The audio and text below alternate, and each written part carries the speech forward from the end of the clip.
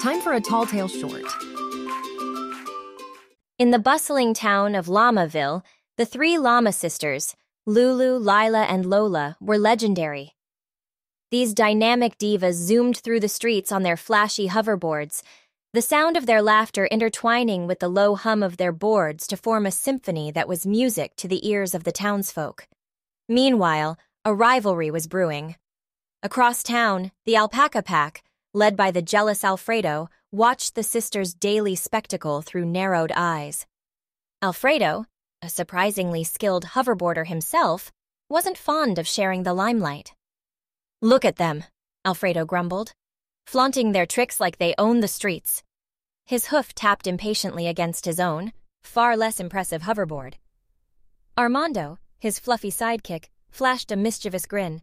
"Why not show them we can hover too, Fredo?" The proposition hung in the air and took root. The following day, Alfredo issued a challenge via Llamagram, a hoverboard showdown. The challenge was picked up by Llama-ville's gossip algorithm, and soon, every resident was talking about it. This was far more thrilling than last year's hay bale rolling contest. Lulu's ears shot straight up as she read the challenge on her Llamagram feed. "Hoverboard showdown? Alfredo's out of his mind."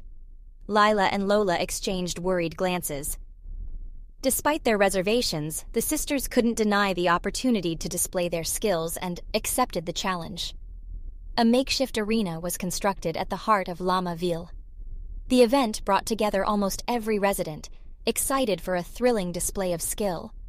Even neighboring towns sent their representatives, eagerly waiting to witness this unique showdown. Alfredo was indeed a force to be reckoned with. His performance was precise and efficient, evoking awe from the crowd. He smirked and declared, "Top that, llama losers."